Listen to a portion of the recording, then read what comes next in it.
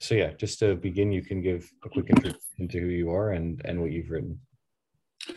My name is Max Ajl. I'm a postdoc at Wageningen University's Rural Sociology Department and a researcher with the Tunisian Observatory for Food Sovereignty and the Environment, as well as a graduate from the Cornell Department of Development Sociology, where I specialized in post-colonial development and decolonization in Tunisia in the general context of the agrarian question.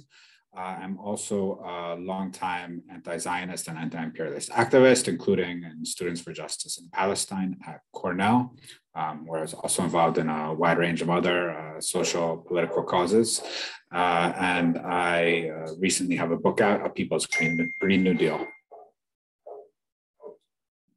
Very cool. And I'm also involved in the SJP here at Cornell, so very cool to hear that you were also involved in it.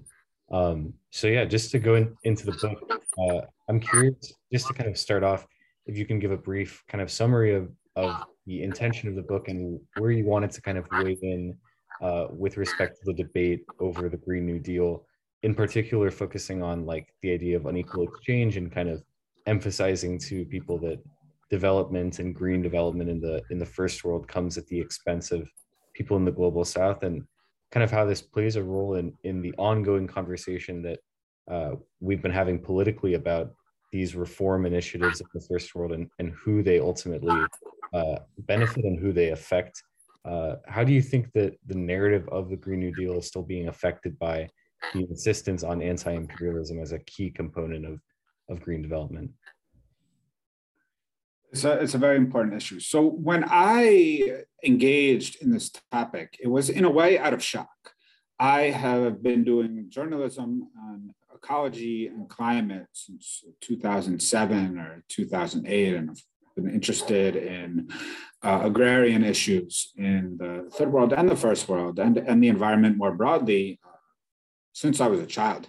Now, when I was surprised, although frankly I should not have been surprised, when Ocasio-Cortez, who I have admittedly not been paying much attention to, launched her Green New Deal, this was kind of swiftly launched into the stratosphere of progressive thought as, first of all, political possibility.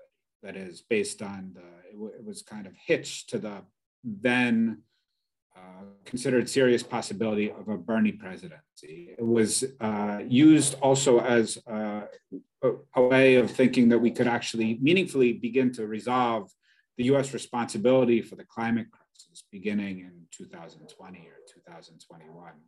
Another dashed hope. And the kind of thimble rig or the ideological lubrication and also the ideological coding that was used to kind of get Ocasio-Cortez's Green New Deal into these conversations was this pretext that Ocasio-Cortez was, first of all, a socialist and that her Green New Deal was eco-socialist. And of course, unfortunately, Jacobin magazine, which I used to be an editor for, was very much responsible for this kind of buffet of misrepresentations and falsehoods. And I was quite shocked. I was shocked, again, I shouldn't have been shocked based on this type of misrepresentation, but I was shocked because reading the actual text of her Green New Deal does not make one think that it was a socialist initiative, right? What we were dealing with fundamentally was a marketing maneuver rather than any maneuver that was actually rooted in what was being put forward as draft legislation. So this was all somewhat, I was quite taken aback and immediately began to write a series of articles pushing back against it. Now, those articles had some traction because there was, of course, always a hankering for more dissident perspectives. And it's worth considering just how different actually this was 2019, I believe. The whole conversation is very different in 2022 from 2019. I mean, it's radically different. And this is something that's very interesting and hopeful to me also. But nevertheless, there was the idea to actually criticize both what Ocasio-Cortez represented, the forces she was that were behind her and the kind of reformist Green New Deal that she was proposing. When I tried to do that, people were like, well, no, this is a transitional program and this is an eco-socialist program. This was in academic peer reviews. And I was completely shocked, right? I was completely shocked. I was like, well, how are these manifest falsehoods actually being crystallized as historical reality? Okay, this is the actual production of ideology in front of our very eyes, right? And through passing through these kind of flack of the ideological institutions. So it's actually becoming impossible to just tell the truth about what she actually represented. So therefore, I was like, okay, this is very important to me because, okay, these are issues of anti-imperialism, these are issues of agrarian development, totally absent in the Ocasio-Cortez Green New Deal. These are issues of third world development, where I've been living for most of the last decade, also very critical and should be critical no matter where you're living. And okay, this has all been totally erased. And actually the erasure, if anyone tries to point it out, is very much bristled at. Right. So, of course, it's very important then. It seemed very important to me to enter the conversation in a way and try to highlight some of the third world traditions of political ecology and the third world traditions of Marxism and anti-imperialist Marxism and political economy that were actually the fundamental elements of the radical and even the kind of neo-developmentalist end of the third world project or the Bandung project, however we want to christen it, starting really in the 1950s, right? That there was a very rich tradition of thinking about how to carry out sovereign development and also how to carry out sovereign eco-development of various kinds that had no, and furthermore, that there was a relatively newer tradition of how to carry out first world, third world convergence, namely through international climate justice, climate debt payments, anti-militarism, anti-Pentagon sentiment, anti-imperialism, support for decolonizing the atmosphere and so forth. These ideas that were critically important that had come from sovereign third world states with strong socialist, radical, ecological movements like Cuba, Venezuela, Bolivia, and all of which have been radically excised, like tumor style, as though they were tumors from the first world conversation starting in 2019. And I was totally taken aback by this. So I decided I would pitch a book about it to my colleagues who were very supportive. And that's where it ended up, precisely because I said, okay, we cannot carry on, especially with my background coming from extensive work around the Palestinian struggle for my adult life. I was completely shocked that these were being totally excised from the conversation, and there was no glance around to say, okay, is this plan for a first world kind of pseudo-eco development or this first world green social democracy, is it not, how is it in conversation with anti-imperialist or even just anti-Zionist movement? Anti-Zionism is quite distinct from anti-imperialism, right? There was no conversation. In fact, the conversation was censored and muffled. And again, it seemed to me extremely harmful to long-term and even short-term or immediate-term movement building. It seemed a form of a reformist opportunism that had to be sharply contested, not least because the most important thing when we're talking about third world development is keeping politics in command and keeping the national liberation question in view. That is, third world countries need to have be able to set the terms of their engagement in the international system on their own terms, right? This cannot be, and they will not benefit from a rising tide. A rising tide could put them underwater as soon as it could lift their boat, because their boat may have too many holes in it, which have been created by the history of US and European colonialism and imperialism, right? And this entire aspect of the conversation, the national liberation question in the third world, as constitutive of resolving the global political ecological crisis created by imperialism and capitalism, all of this have been radically erased from the conversation. So I thought it very important to begin to push back on it, if even in a small way. Yeah, that's a great answer. And I'm curious, you're describing kind of, I think it gets to the heart of a big debate within the left, within the first world, and within the West in general, of this question of the centrality of anti-imperialism. We've seen a similar kind of debate, I think, with respect to Palestine within like the US social democratic and kind of reformist left, of really not committing fully to the cause of Palestine. So that's, definitely been kind of a theme, but I'm really fascinated by how you connect food sovereignty and ecological sovereignty to this campaign of anti-imperialism. And in reading some of what you wrote, particularly in researching in Tunisia, I was really fascinated by just the extent to which it's impossible to disconnect U.S. food dominance and U.S. agricultural dominance over the global South. So I guess we can go there too. Is to what extent does your proposal in a People's Green New Deal tackle the way in which this, like people typically think about imperialism and just think, okay, it's when we go invade a country, it's when we have maybe even like economic control, but they don't really think to the extent of what you talk about the PL 480 food aid program that it's, as you call it, a Trojan horse. So why aren't people considering food sovereignty, agricultural dominance by the United States within anti-imperialism, and how do we shape a program that considers this as an integral part of anti-imperialism? Well, for understandable reasons, even if I don't think those reasons are fully justified, there has not been sufficient attention to class-conscious anti-imperialism in the United States and probably in Europe, although I can speak less intelligently or intelligibly about the intellectual and political milieu there.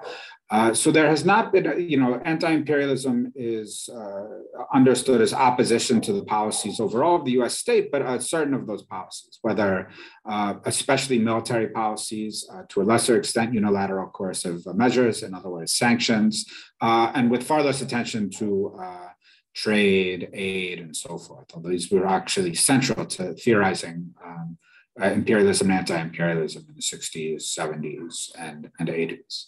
And again, this has to do with long-term decline of anti-imperialism, right? Which had kind of two declines we can think of, right? We can first, there was a deliberate assault on the idea of alternatives within the global system, right, after the fall of the USSR, which discredited or kind of deflated rather than discredited Marxism as a distinct ideological and political project. Right? So this opened the door. I mean, it was not a coincidence that immediately after the fall of the USSR, you had the total destruction of Iraq, one of the wealthiest countries, a dictatorship, but a developmental state in the Arab region with huge oil resources, barely tapped. And then you had the defeat of the first Intifada in Palestine, right? To take two examples, right? So the fall of the USSR was an occasion for a brutal advance in class warfare. This is not to say anything about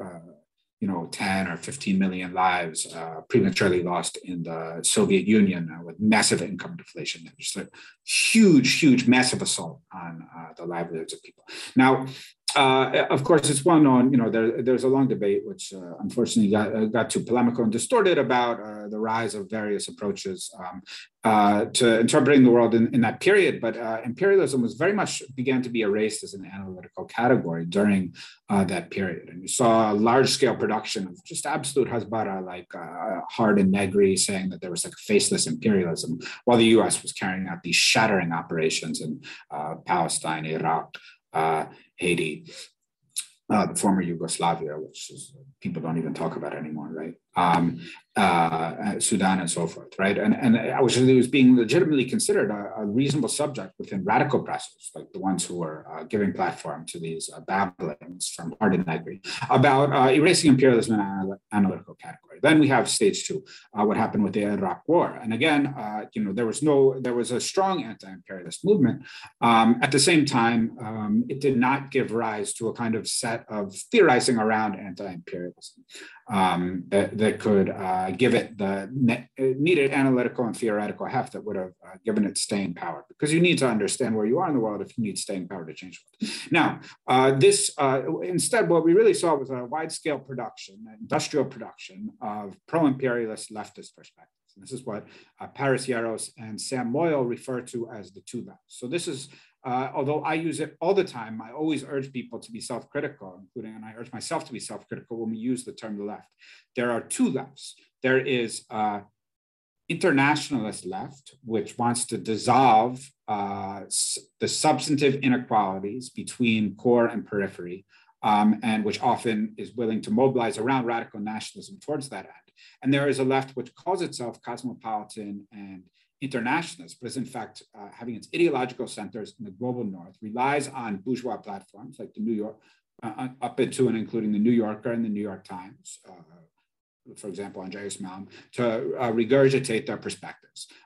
There's little self-consciousness about the fact that these perspectives are in fact being platformed in bourgeois media, right? This is another left. This is the bourgeois and opportunist left, which then moves into an effective alliance with what we can call the Trotskyite academic left, which essentially dominates intellectual production.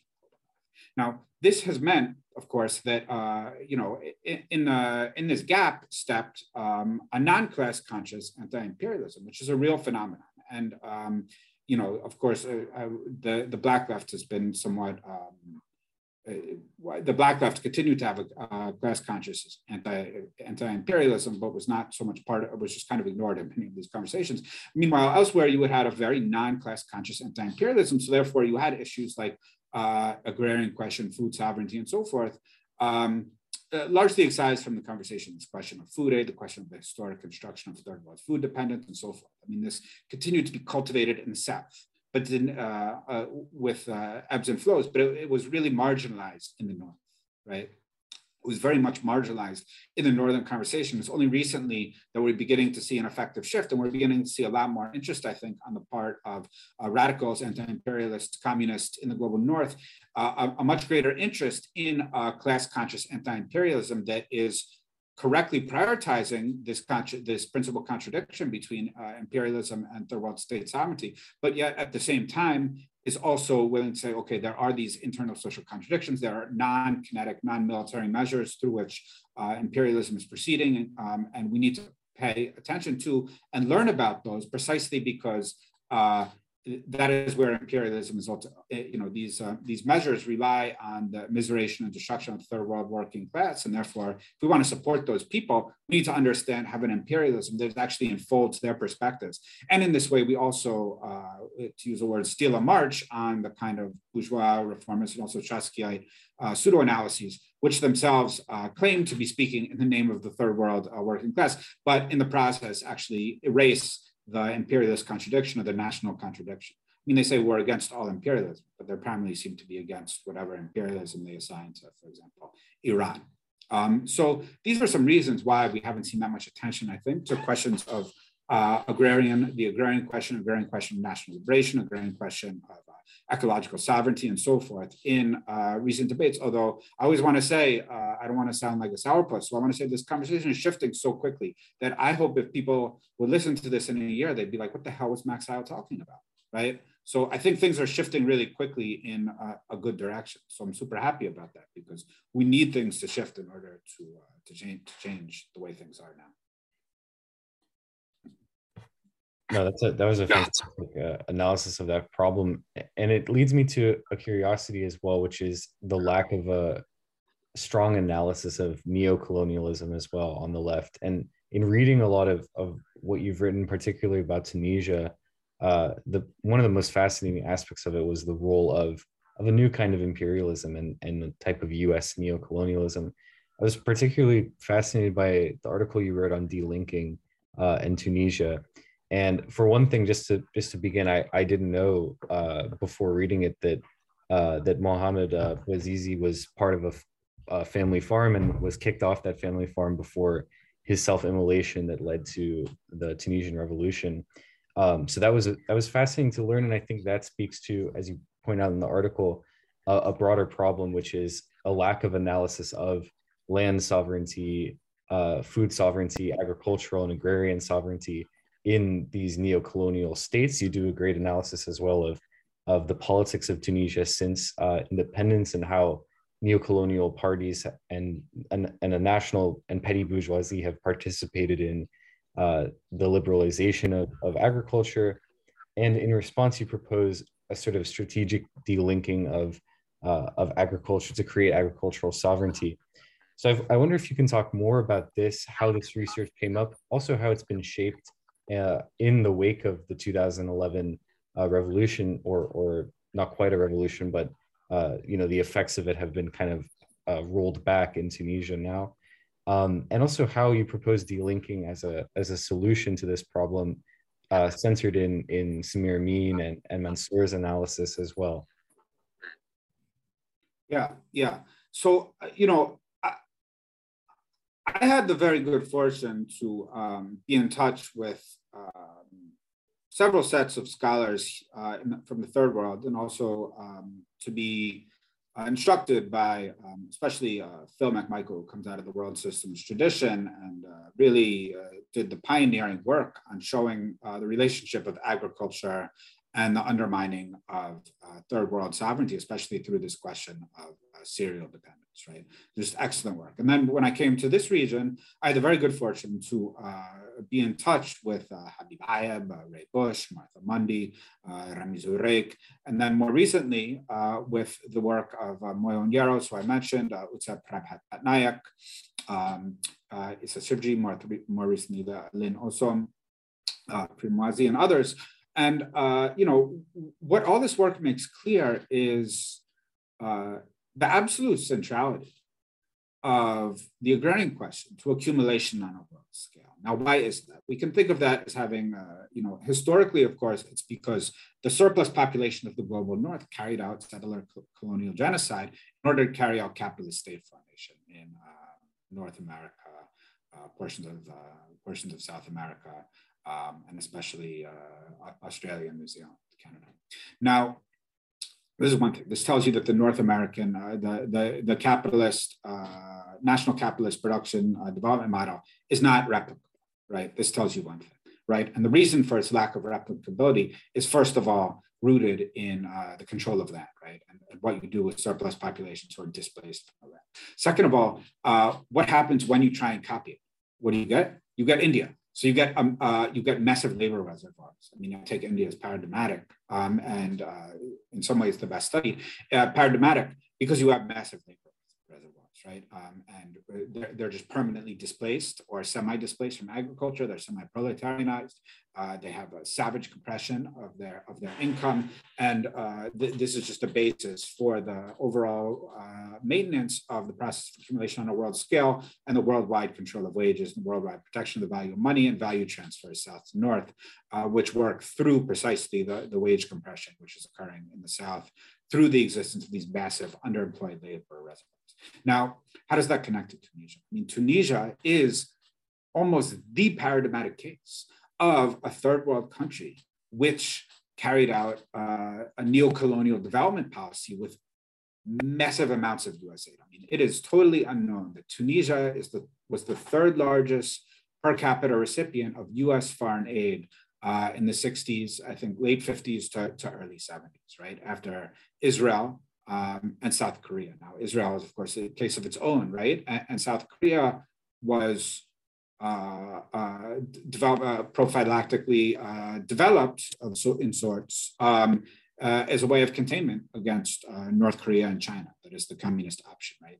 Now, so Tunisia was critical, right? I mean, Tunisia was the US forward base on a developmental paradigm level in the Arab region, right? And what did it rely on? So I really went back to the classic texts from Tunisia itself, right? Which is Tunisia had been a very well-studied country, not least by its own Marxist social scientists in the 60s and 70s and 80s. And they had blistering critiques of the neo-colonial developmental model because it's precisely through neo-colonialism, which is registered at the level of classes on the local level. That is, neo-colonialism is not just a political formation, it's registered in oppression, a class oppression at the local level. And Tunisia itself was even though it got all this aid, or really because it got all this aid, it was ripped apart, right? So by 1967, you had an attempted modernization of Tunisian agriculture using primarily massive replacement of labor with capital, in other words, tractors that were bought with US loans, right? Totally in excess of what it made sense for Tunisia to do, given that it was basically considered a labor surplus country with already structural unemployment in the countryside in the 50s and 60s. And then they decided to do further, thinking, oh, well, we're going to industrialize quickly enough that we're going to take those jobs. That didn't work. By 1967, they were conceding that they had to do structural labor export to France and eventually Libya in order to absorb that surplus population in at least a partial way and carry out process of circular migration and so forth. Now, what does this tell you? I mean, this is a paradigmatic case of the failure of neo-colonial, neo-developmentalism to actually lead to a successful resolution of the developmental process, right? To actually carry out endogenous process of national development, right? Complete and utter failure of sorts. And I say failure, and this is because I think Ben Salah and his team many of them were quite sincere, right, in what they were doing, and they thought it was possible, but they kind of how this happened, that they ended up pursuing these horrible policies. I mean, basically, it's because it's politically overdetermined by colonialism. The precise texture of that, I don't know yet, right? This is part of my research, and I can't get access to the archives for that matter. And the guy who could say the most about it is dead. So we'll see. Now, how does this connect? I mean, they tried to carry out a form of national capitalist development, or national state capitalist socialist, whatever you want to call it, that was actually linked into the international system and accepting the law of value, saying, okay, we're going to do a measure of import substitution industrialization, then we're going to shift to export-oriented industrialization. Okay, we're going to accept world prices for all these things. We're not going to carry out a land to the tiller agrarian reform. Boom, boom, boom, everything collapsed. Okay, so what's the alternative? The alternative is what Samir Amin is most famous for, but it was really in a wide currency in North Africa, especially. And elsewhere, maybe it's not clear. I'm still reconstructing the trajectory of it. But this idea of auto-centered development came from Tanzania. Now, where did it come by from Tanzania? It actually entered Tanzania. I think it probably entered Tanzania in part because of the Zanzibar revolution led by Maoists, where China was like overwhelmingly ideologically powerful. You check out the work of A.M. Babu, who was theorizing it now. He's a bit of an agricultural modernizationist, but be that as it may, he was heavily inspired by China, right? And so by the early 1970s, Samir Amin, I'm sure, was the one pushing it because he's a genius. He's a Marx of the third world. And it's beautiful that such a person existed. But of course, no genius is walking alone either. So there were also people like Mohamed Douidar, Egyptian Marxist development economist, who is still alive, actually. Fawzi Mansour. They were all in Dakar with Amin at the African Institute for Development and Economic Planning, where they were really pushing forward this idea of delinking and auto-centered development. And they were contrasting this model of an export-oriented or outward-oriented development model based on outward languages with an inward-oriented balanced development model, focusing on balanced rural-urban growth, focusing on parity of urban-rural wages, focused on slow accumulation from below, from the countryside. Obviously, you have to extract some kind of surplus from peasant producers to feed workers in the cities. I mean, that's just how things work.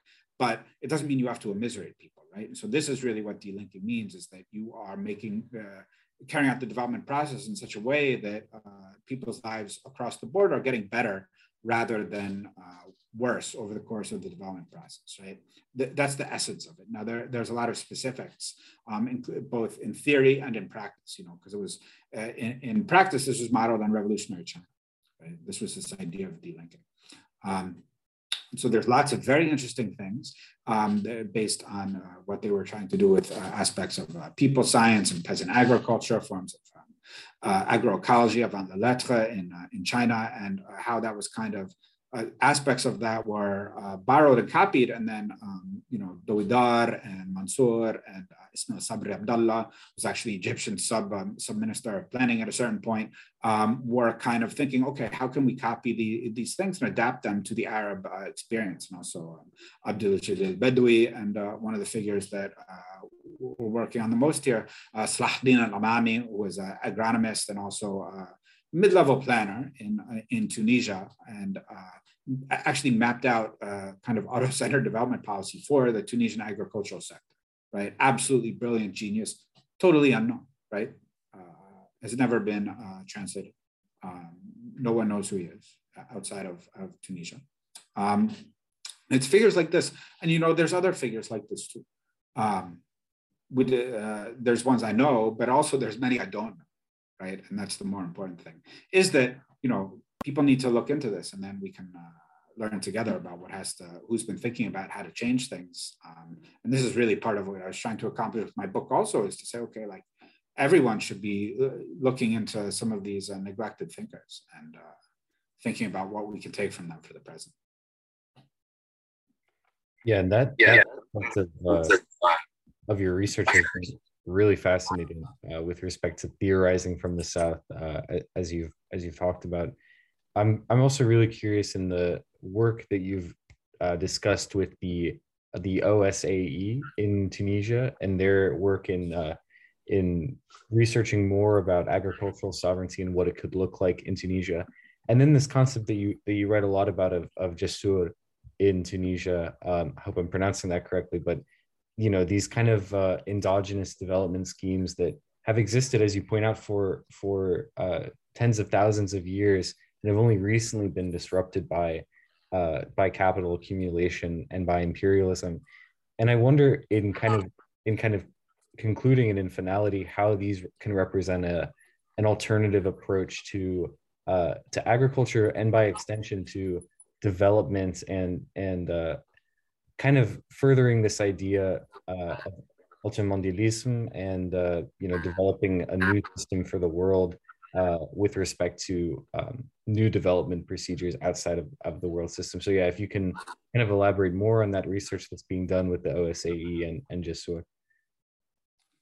Absolutely. So, the Jassur are small check dams, which means they're kind of these earthen and stone dams through which you use the rainwater that cascades down low mountains or low hillsides, and you concentrate it at lower points, and you concentrate it on a series of small terraces. This actually enables you to do things like grow fruit trees in environments that are not in fact desert, but many people would think of them as desert, at a glance. This is actually quite amazing. Now, how is this connected to the future? So of course there's a lot of work going on at OSAE, including digitalization programs for the.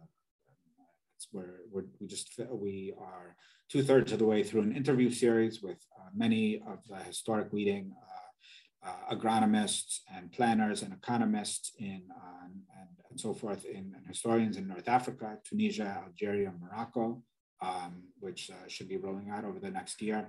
It's also part of this process of reconstruction of endogenous knowledge, because you need to reconstruct. You need the endogenous knowledge as the basis for popular development, right? There's no other form of knowledge that's going to be properly appropriate, right? I mean, places are particular. That's cool. That's life, right? It's only Western. It's only in the Western sphere that we think places aren't particular, or that we think particular is some kind of diminishment rather than the basis of the universal. Now, to take something like this. There have now been, I think, 2 to 3 years of failed olive harvest. Now, an olive is a crop that does fairly well in arid times. It can subsist. Now, the olive trees are going brown, and they're producing very few olives because of the lack of water in the Tunisian south. This is simply absolutely climate change related. People, I think, in the North, and it's understandable, and it's not an indictment, but are not aware that what's being collapsed right now, today, are the actual physical landscapes, the biomes of the South, right? These are what are facing collapse. And what happens when those fully collapse is, of course, you have a permanent loss of knowledge. You have a permanent loss of the people engaged in landscape management. You'll have permanent losses of biodiversity. And you have a human consequence, which is further concentration of human beings in the cities, right? This is what Mike Davis, in a book that otherwise made quite a number of silly points, called A Planet of Slums, right? Which means that you actually have further primitive accumulation, in fact, carried out through the edifice of the ecological crisis, right? And you have further massive reservoirs of wage labor that cannot find productive employment, even in subsistence agriculture, right? So in fact, the situation has gotten worse, right? Because you lose subsistence agriculture as a basis for a possible endogenous development. Because you've actually destroyed the landscape at time. Now, these types of endogenous technologies, right? This is not an antiquarianism. It's not an interest in the past on its own terms. No, these types of technologies, and of course, their research for modernization in the good sense. I mean, the technical upgrading of them in an appropriate and sensitive way. Right? I shouldn't have used the term modernization. Technical upgrading, research into them, how they can be made more adaptable in the face of climatic vagaries, how, maybe they need a catch basin for water that's twice as big in order to continue to concentrate water in them. Maybe there's ways of more efficiently using the water in them through overhead shades, for example. I recently saw overhead shades in Morocco that reduced the need for irrigation in the area east of Rabat by 50%. So you've suddenly in reality, you've doubled your irrigation capacity just by using these overhead shades that don't have any impact at all on the productivity of the plant itself. And there's endless things like this of small farmer innovation that need to be the basis for third world development. Not again because there's any preference for anything in particular, except for having a good life for all the people in the world. And this is how you can do it, right? And the other option, and this means you use the existing knowledge and also the existing creative capacity and the creative flexibility of people in situ on site. And this has to be the basis for sovereign development strategy, not least because it's skill intense and it's capital non-intense, right? And capital is what's scarce in a third world society that actually needs to mobilize capital for appropriate levels of sovereign industrialization, right? And not use it for this foolhardy, unnecessary, gratuitous modernization, so-called, of the agricultural system, right? And this is how you can end up also preserving the ecology, including all of its multifarious aspects, including how it preserves the water table through all kinds of ways, not least allowing for water to percolate downwards back into reservoirs where it can go back upstream and so forth. Now, it might feed streams, depending on what the nature of the topography and the watershed looks like. Of course, it's about biodiversity, which means also preservation of various types of seed stocks, many of which may be more resistant to extreme periods of drought. They might even more relevantly be resistant to various forms of blight, which are very relevant when it comes to monocrops that are intensely vulnerable to blight. And actually, these are needed genetic reservoirs, right? So actually, this type of popular eco-development from below through appropriate technology is so central, not merely to a stabilization, popular development of the third world, but also, of course, to a common future for everybody. So it's in everyone's interest, right? This is not like a pity party, right? This is about preserving these areas so that they're available, so that in many ways they have their own contribution to the process of kind of a just life or communism on a world scale. Yeah, thank you so much for that answer. And I just have one last question to kind of wrap up. In reading what you wrote about Tunisia in particular, it kind of made a connection that I don't think has really been made previously in the minds of a lot of people in the West, with the destruction of the environment and the devastation of the climate by imperialism and by capitalism, with the unrest and the civil unrest and protest movements that have struck North Africa and the Middle East in general over the past decade now going on. And beginning with the Tunisian Revolution and the Arab Spring, and then even today, looking in just recent news with Tunisia about the intensifying political crisis there with the dissolution of parliament. And so this crisis has not ended. It hasn't abated in any way, and seems really, if anything, to be this, I know, of course, like the longue durée, in history, but it seems like it's a never-ending crisis period and a never-ending Arab Spring continually going on.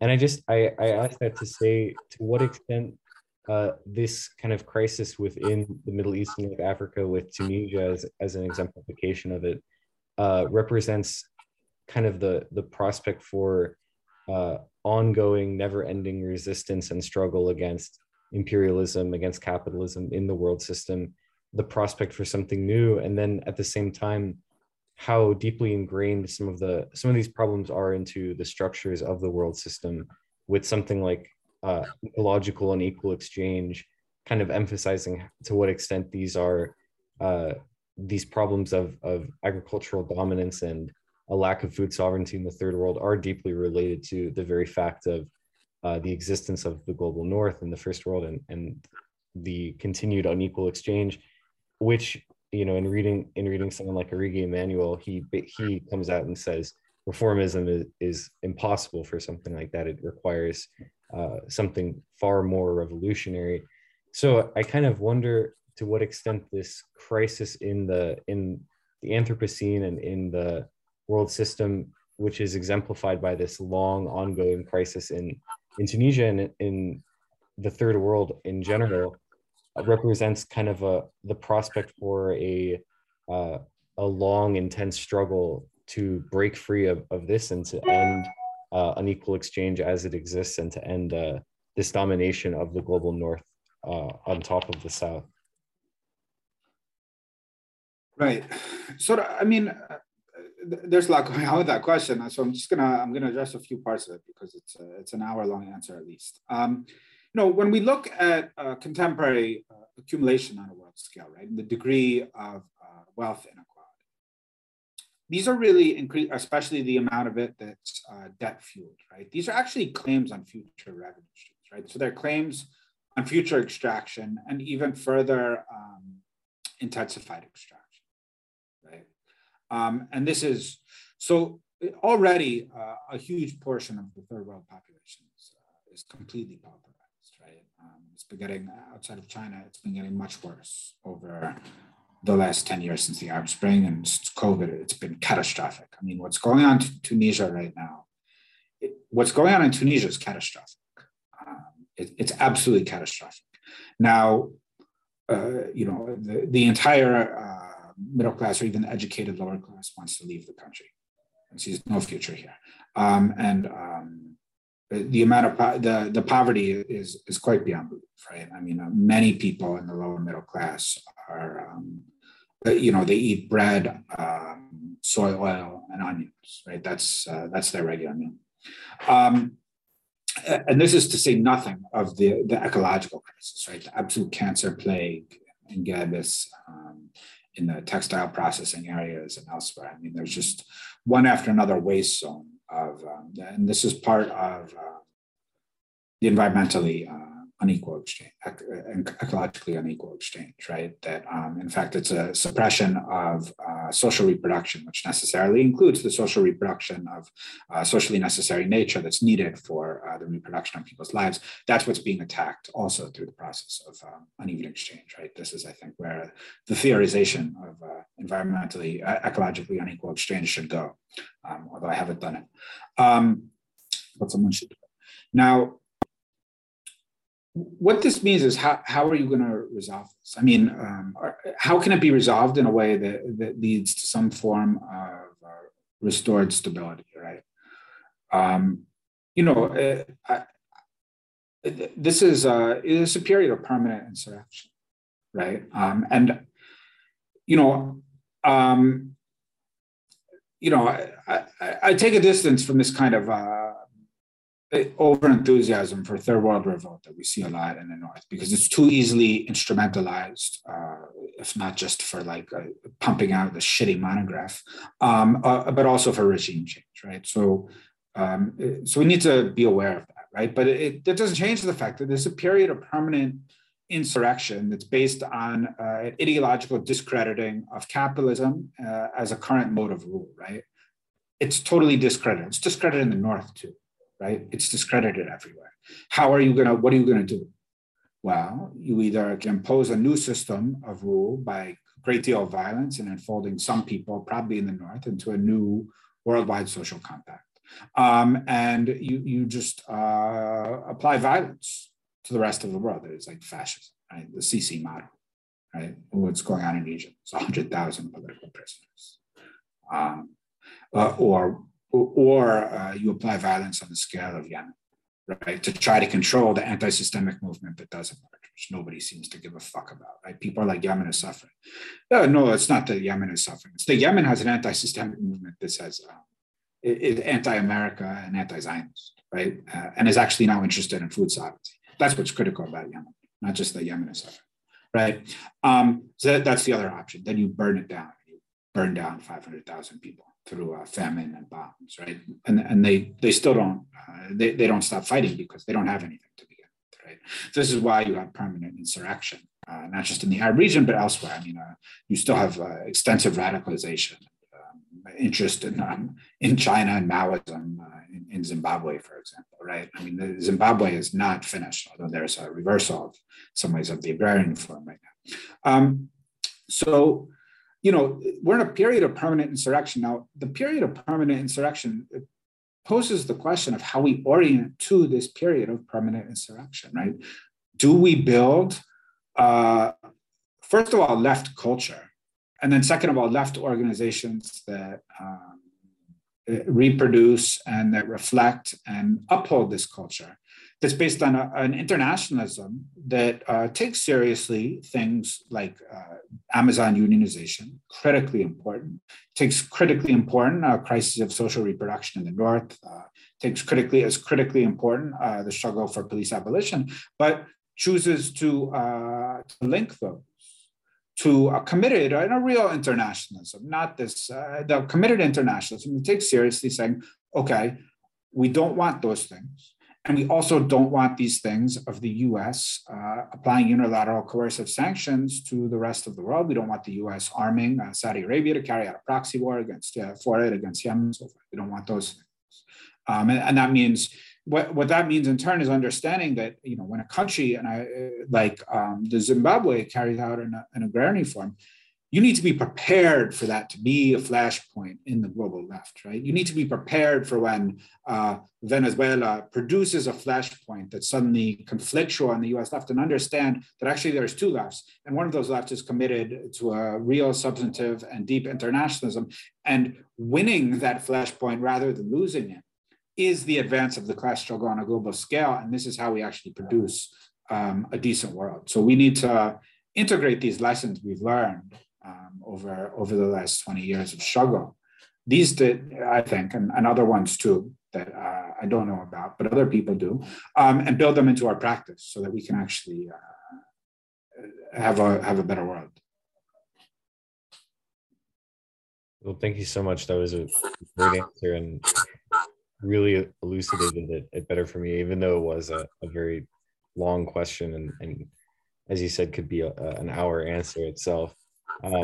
So thank you so much for taking some time to speak with me. I really appreciated learning a lot from all you had to say, and I'm really enjoying reading more of what you've written, because it is like the next level of world systems and dependency and delinking, and it's kind of taking it further, I think, which is really, really fantastic. But yeah, I really appreciate it. So I'll upload this and send it to you, and I'd love to stay in touch as well. It's cool that you're also a Cornell grad. So you have experienced the Cornell culture to a certain extent as well. And I'm also really interested in your work for Palestine as well. Like I mentioned, I'm in the SJP here, and would love to maybe follow up and email you about that as well. Yeah, definitely, man. Happy to. Awesome. Well, thanks so much. Have a great rest of your day. Take care. All right, man. You too. Thanks a lot.